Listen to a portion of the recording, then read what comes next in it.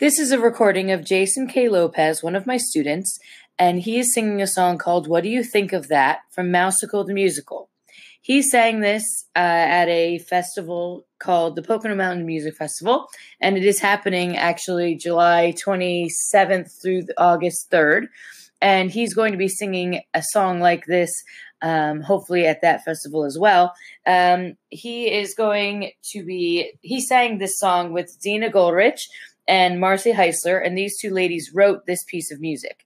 He was able to meet these two composers, and he was also able to perform with Zena Goldrich, who played the piano for him in this recording. During this recording, I used this recording to help him get better in his singing. I also helped him critique himself so he could say, oh, I didn't like that breath. Oh, I didn't like that phrasing. And we would talk about different aspects of the song according to his recordings. So this is part of the podcast, so have fun.